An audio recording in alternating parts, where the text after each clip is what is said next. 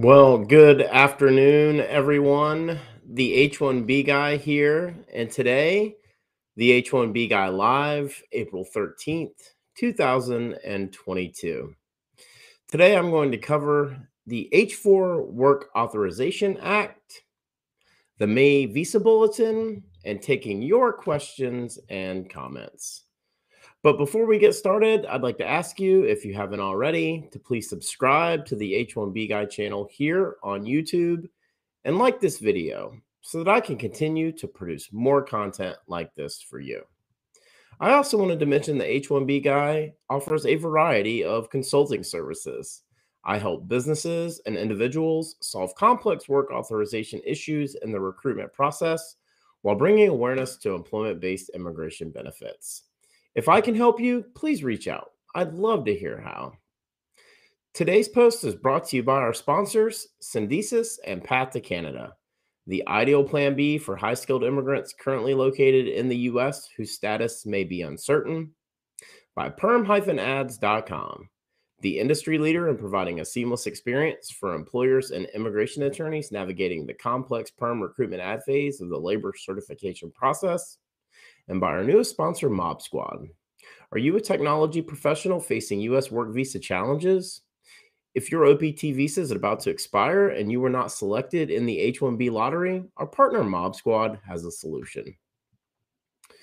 Well, it's great to be back live with all of you. I wanted to go ahead and mention, if you have any questions or comments, please be sure to post those in the chat. I will get to those towards the end of the stream.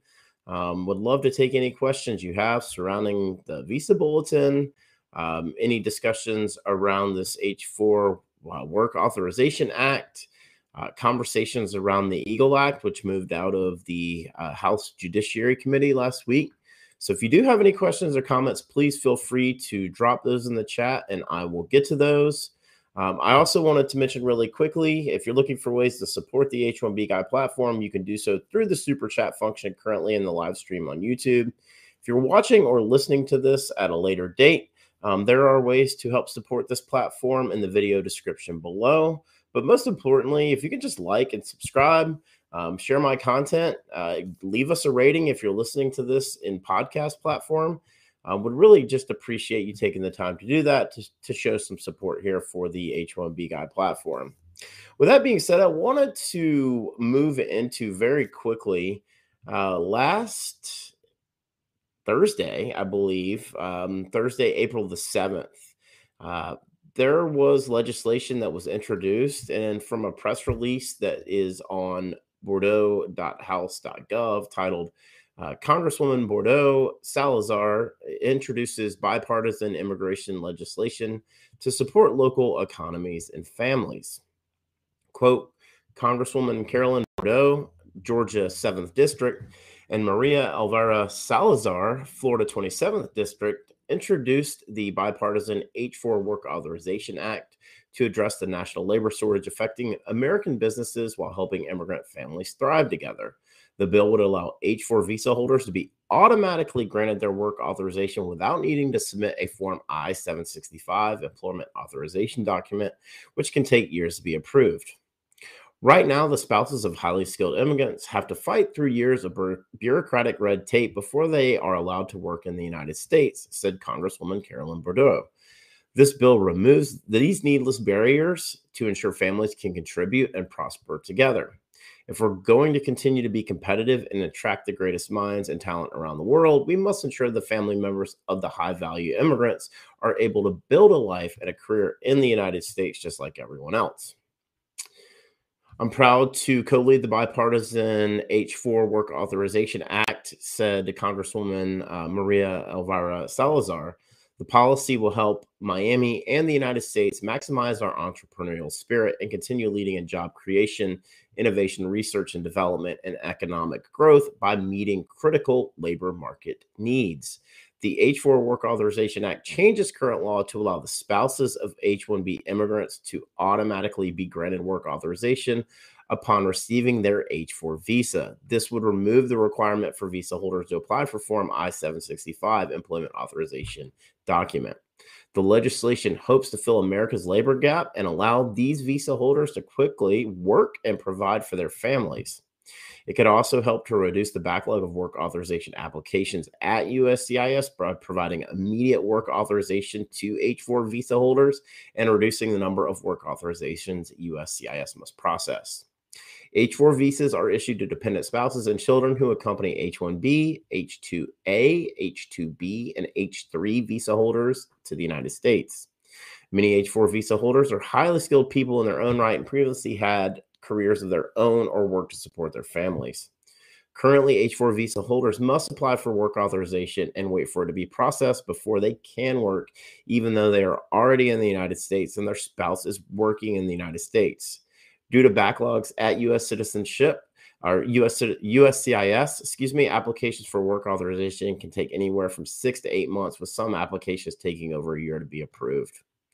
We've covered this a good bit here on this platform, the extensive H4 EAD delays that we've seen, dating all the way back to the end of 2020 and the beginning of 2021. These are ongoing issues. Of course, we've seen some legislation more recently that's allowed for automatic extensions. But I think the biggest thing, and this is something that for you to be aware of, and that's not really even alluded to here, but most of you already know, an H4 EAD unfortunately isn't issued until the spouse, the H1B, has an approved I-140. And that's the second step of the green card process. And sometimes that can take 3, 4, 5 years before that individual has an approved I-140 and can provide a copy of that to allow their H4 dependent to file the I-765.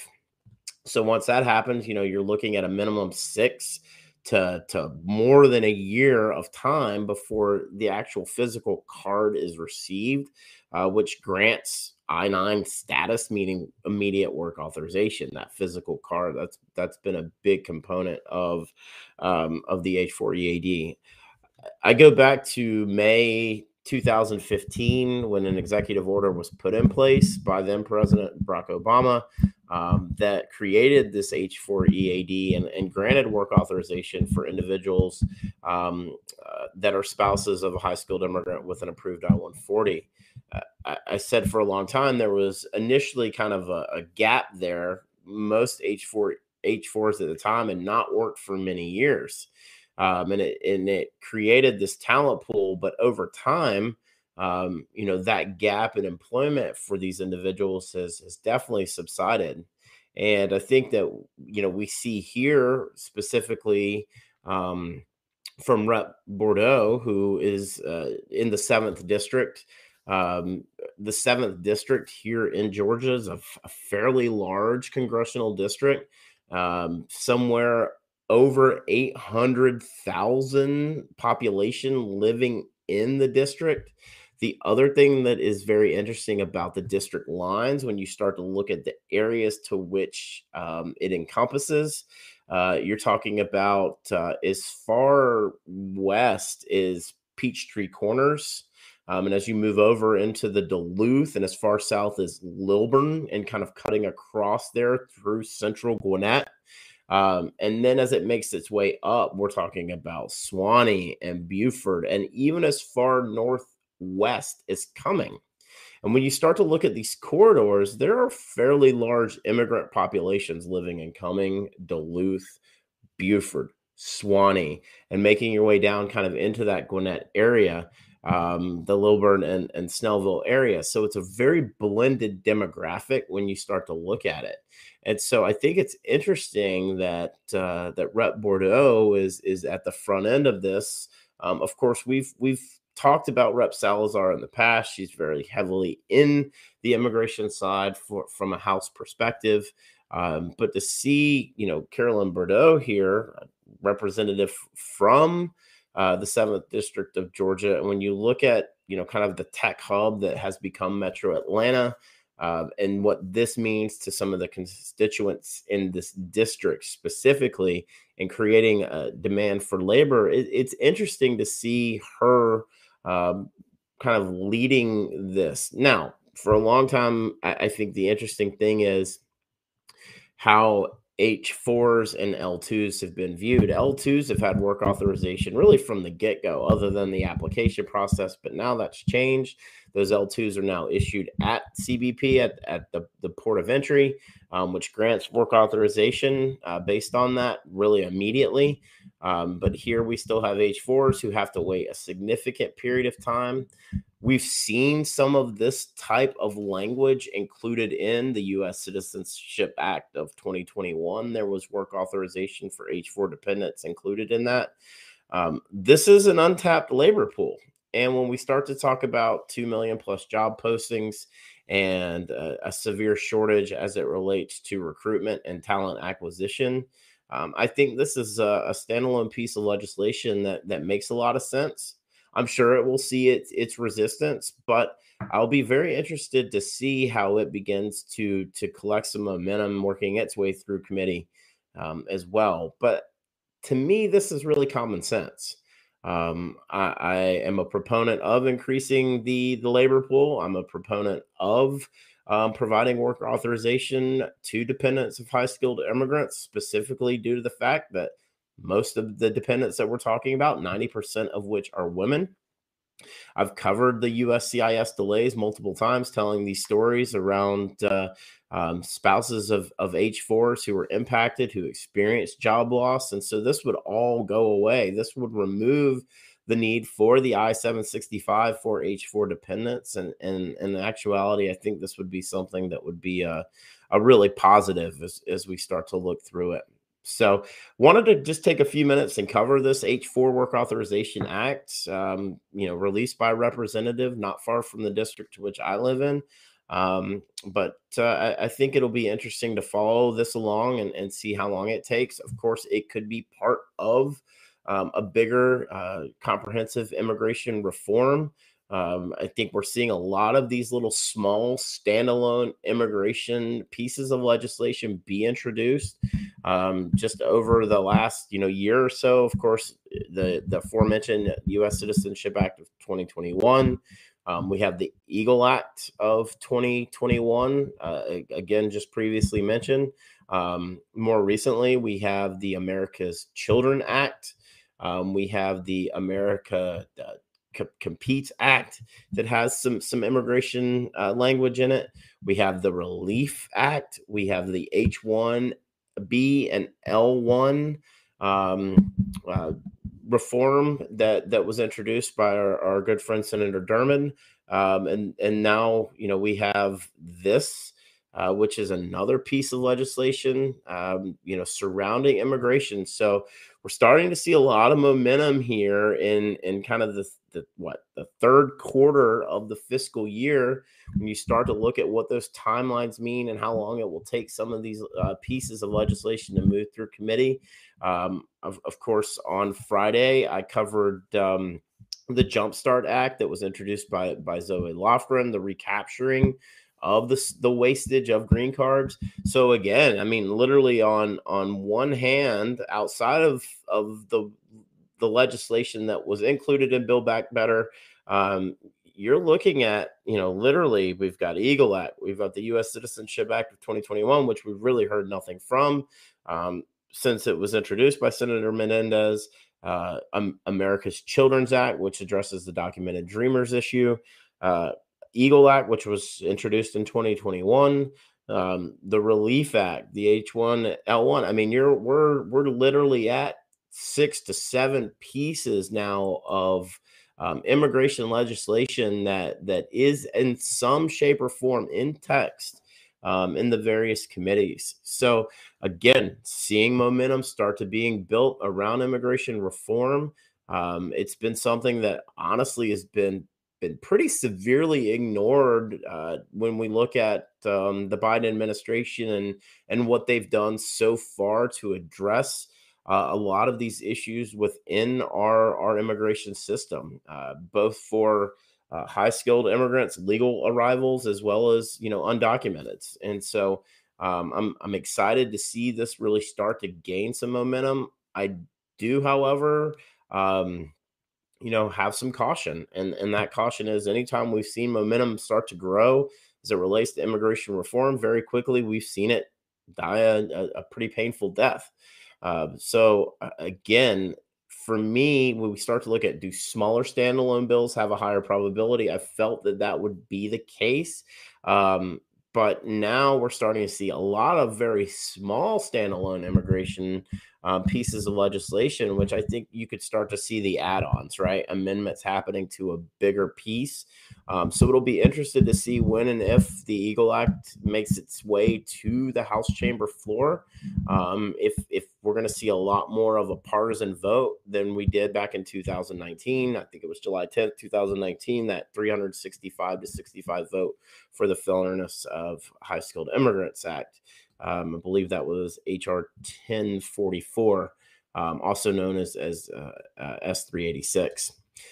So what do y'all think? Drop me a question or comment.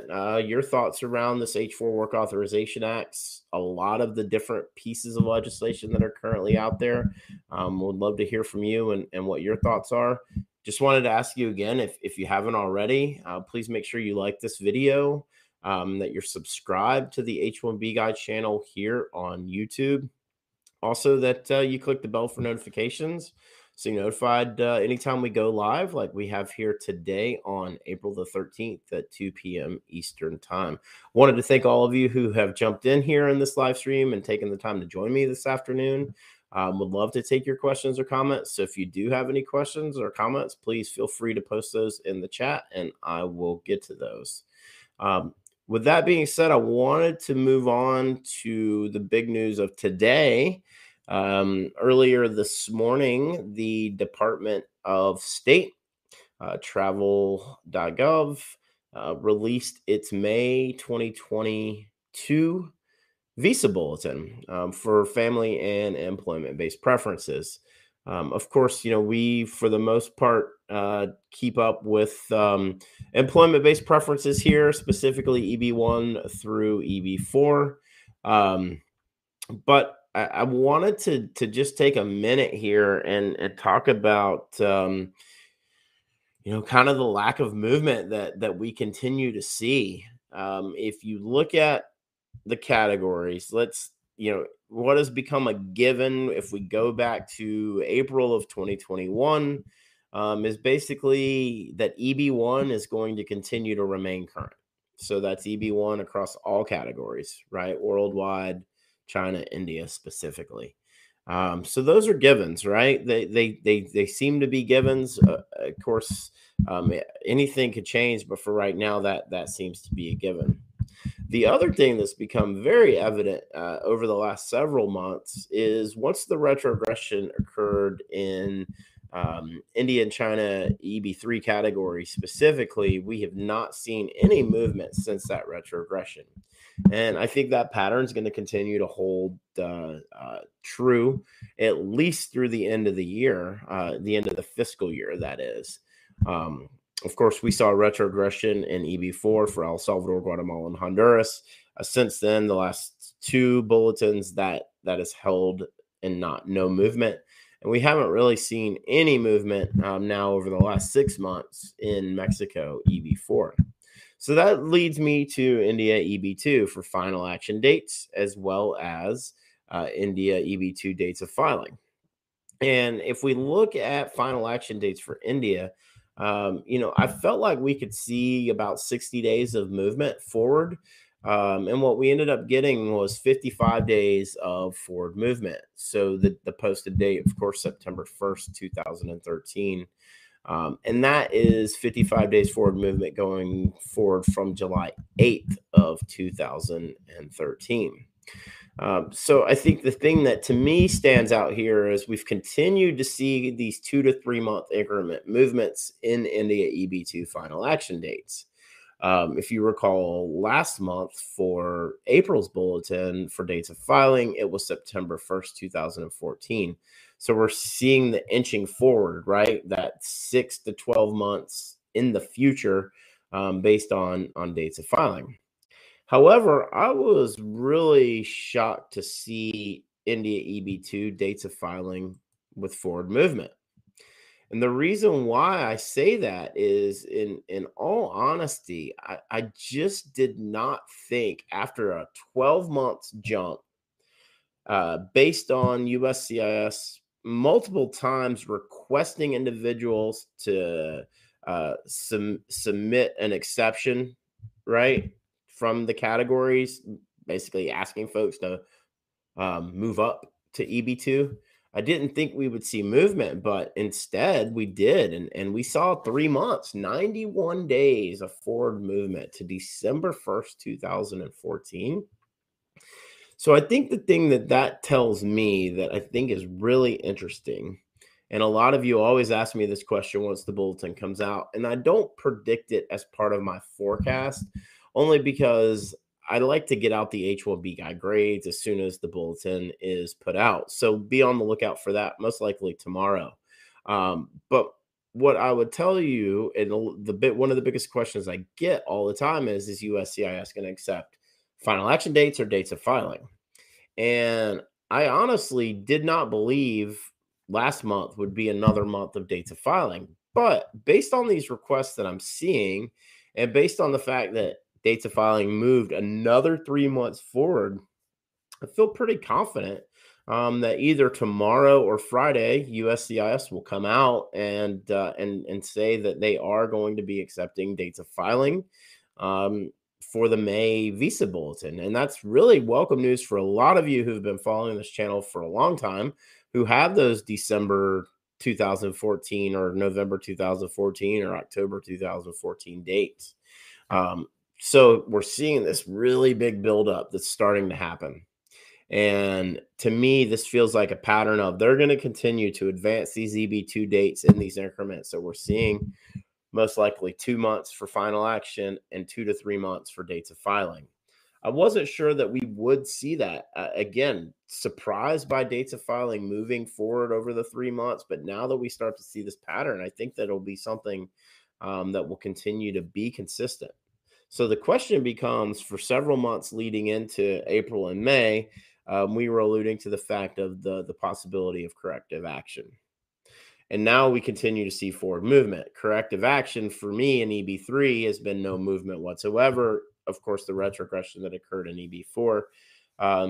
But all of these signs begin to point to a lot of question marks around what's going to happen for October of 2022.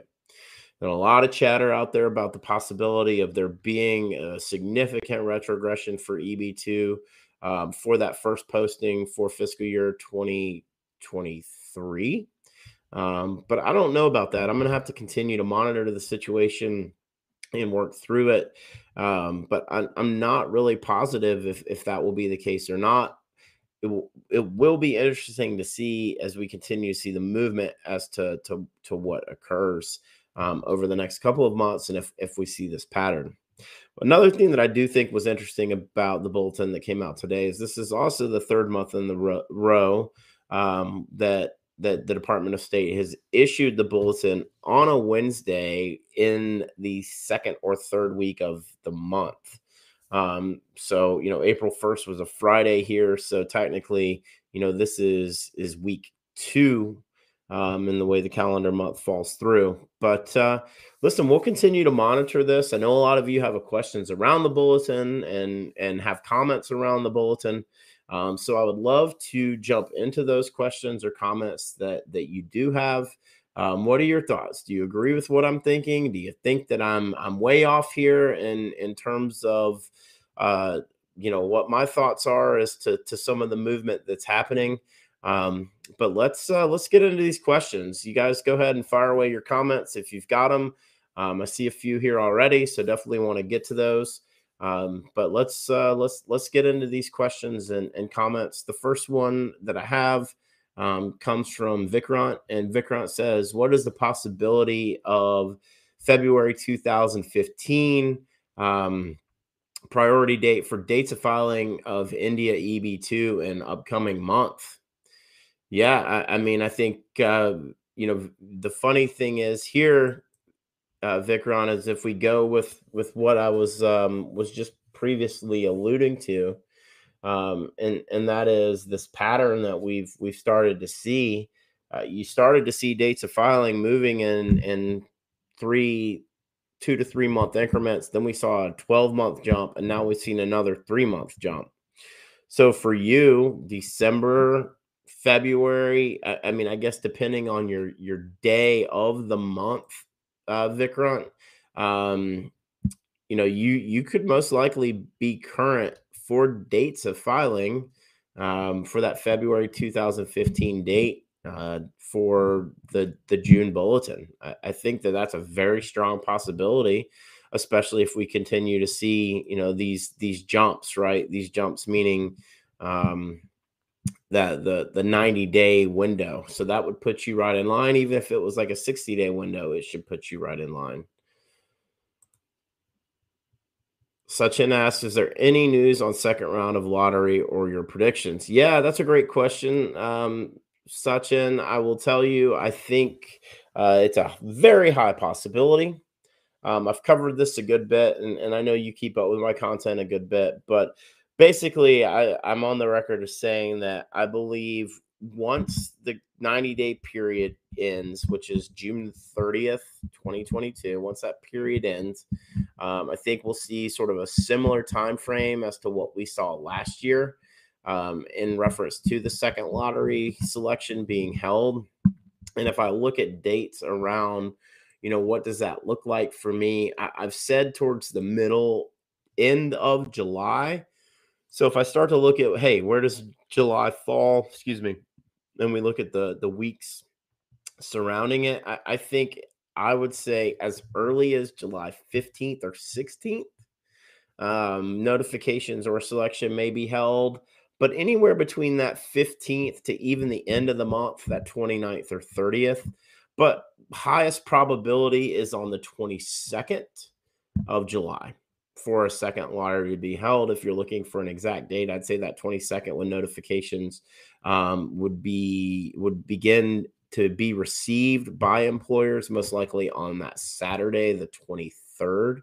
And again, I think that a very high probability. And why do I say that? Well, ultimately, I haven't seen any final numbers. I don't know if you all have or not, but estimated anywhere between 300 to 400,000 lottery applications this year, individual lottery applications by petitioners.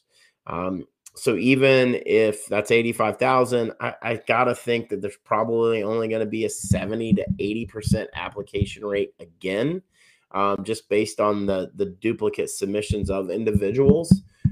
So I think that will still lend itself to there being somewhere between 10 to 15,000 visas that still need to be allocated. And so, again, I'll go back to, I think that anywhere between July 15th to the 29th is a high possibility. But I think if you want an exact date for me, Sachin, on when I think it would happen, I'd say July 22nd with notifications on July 23rd. Great question. Really appreciate you asking that.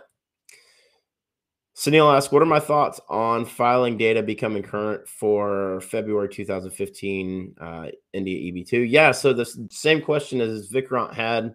Sunil, I don't know if you caught it, but I think that there is a very high probability for you next month.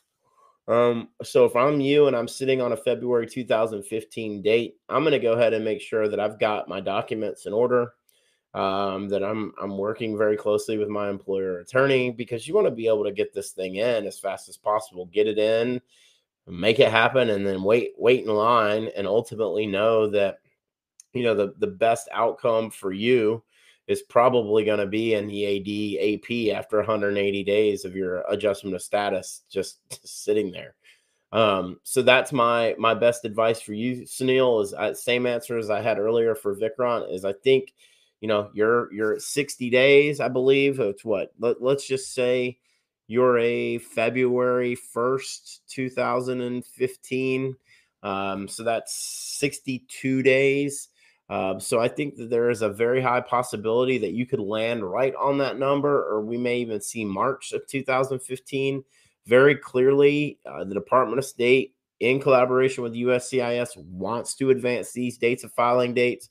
They're forecasting out 6 to 12 months in advance of where they think final action will be, but they've currently been accepting dates of filing. We could, I believe, see that pattern continue.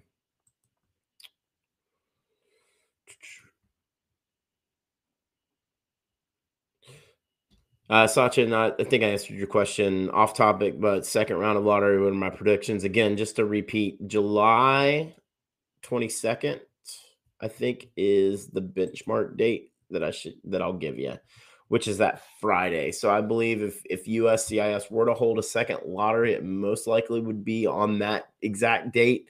But if you want a range of dates, anywhere between July 15th to July 29th or 30th, and again, these aren't exact. We could see it go as far as that first week of August, but if you're looking for an exact date, my benchmark date is the 22nd.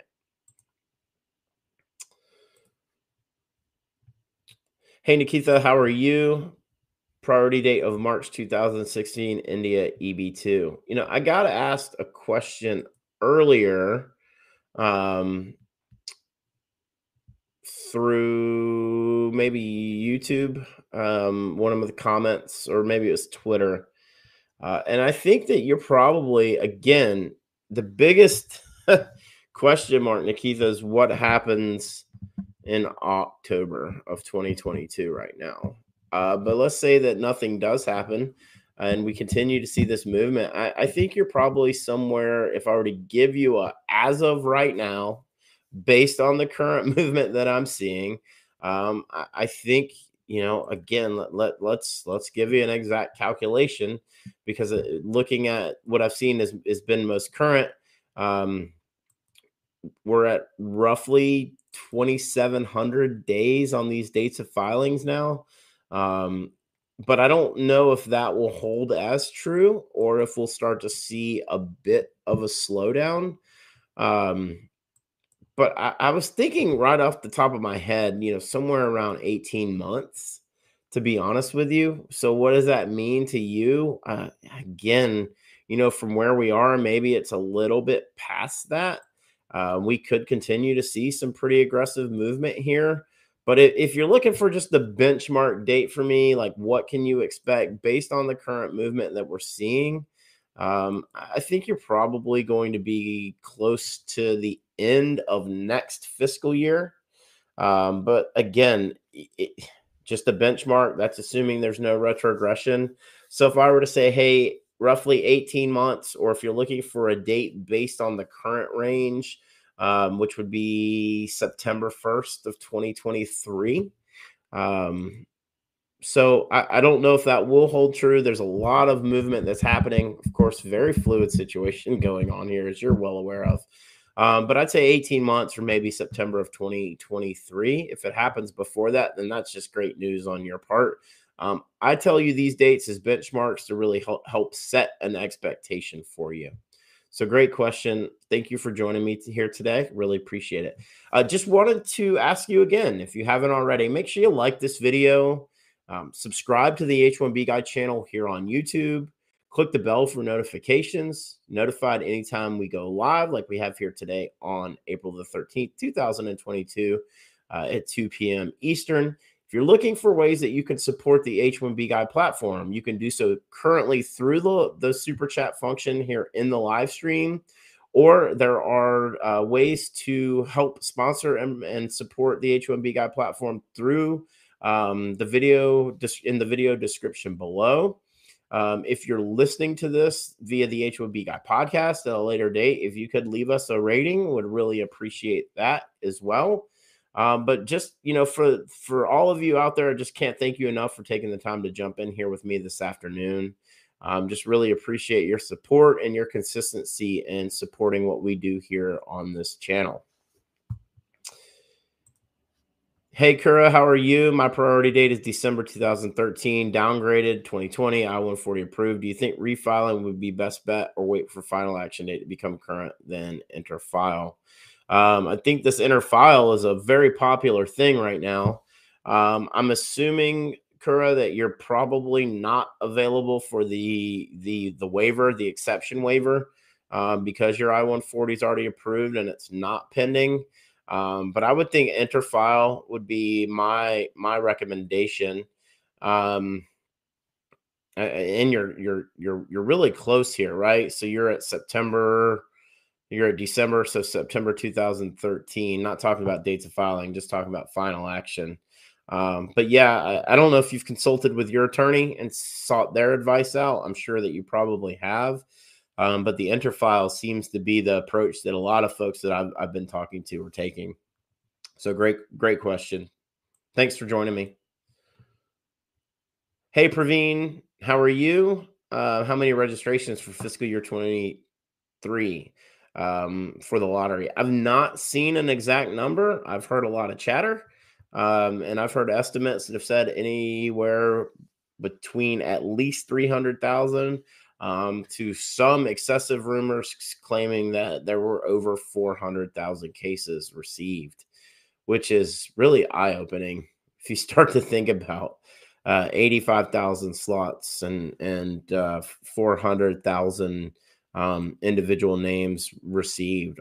I mean, what is that? 80, 85, 21% probability of being awarded if it were 400,000.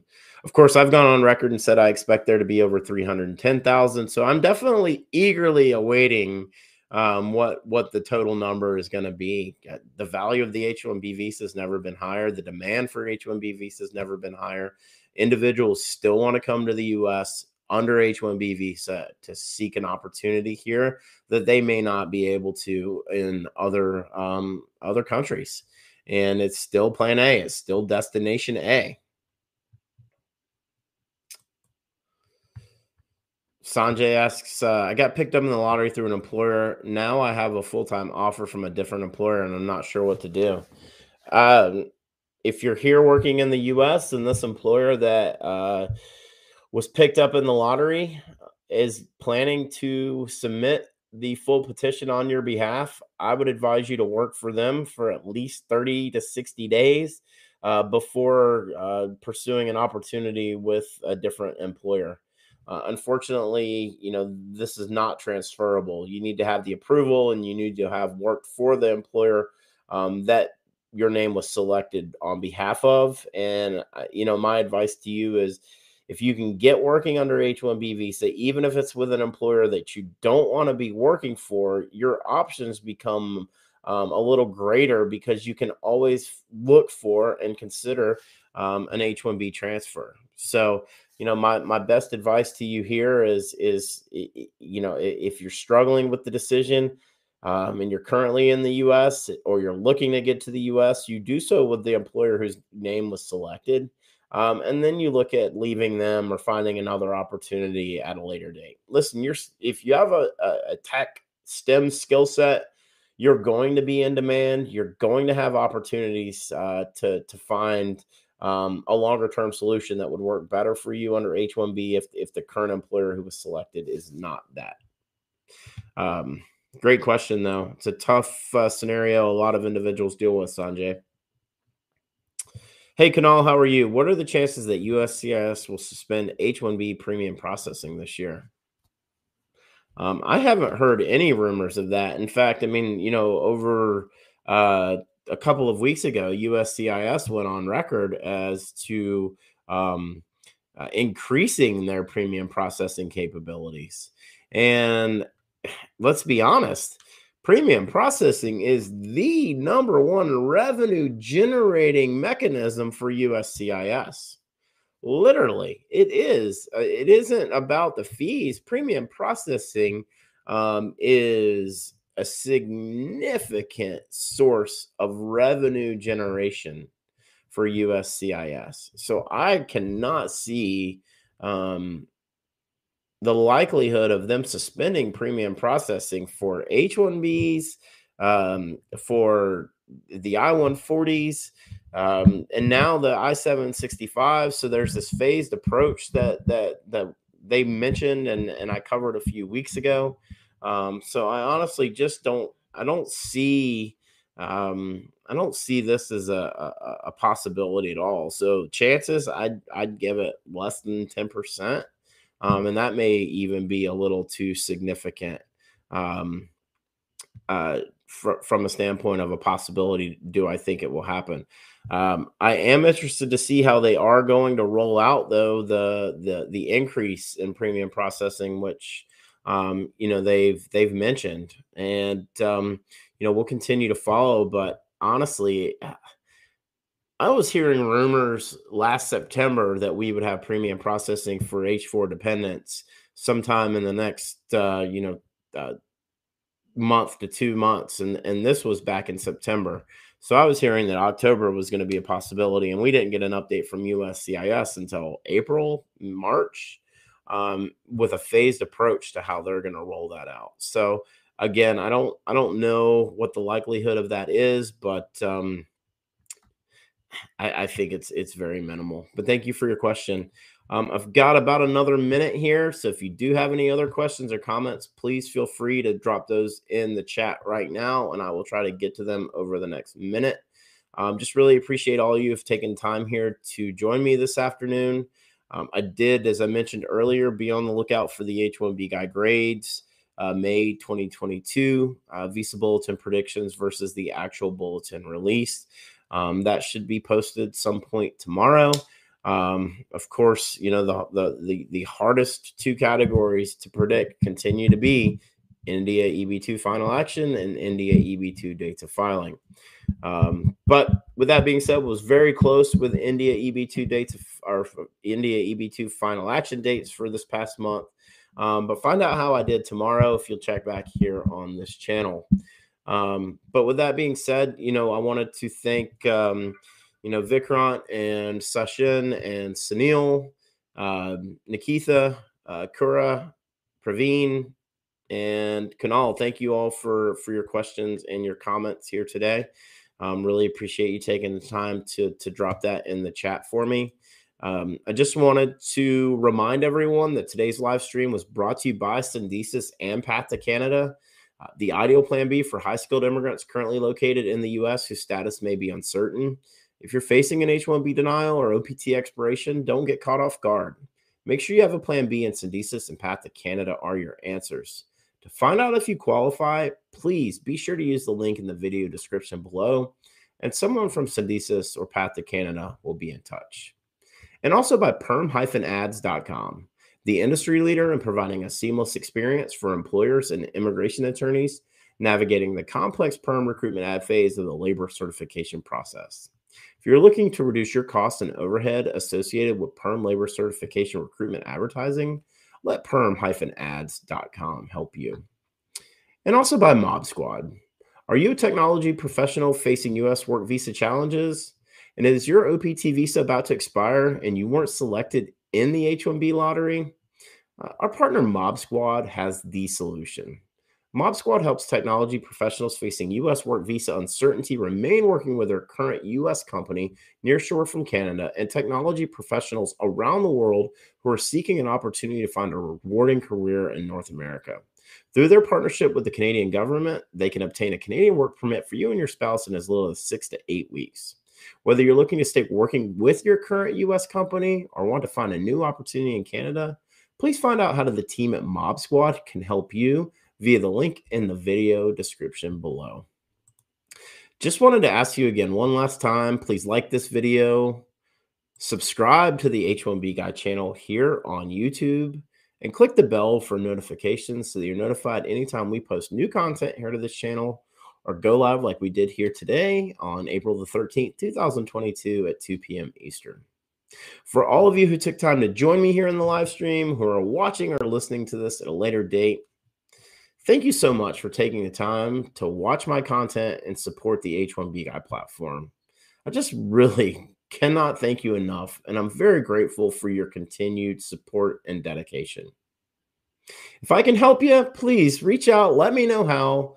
Follow me on Twitter, follow me on Instagram, Facebook, on my Telegram channel. Reach out to me through the h1bguy.com. And also find me on LinkedIn as well. I am Robert.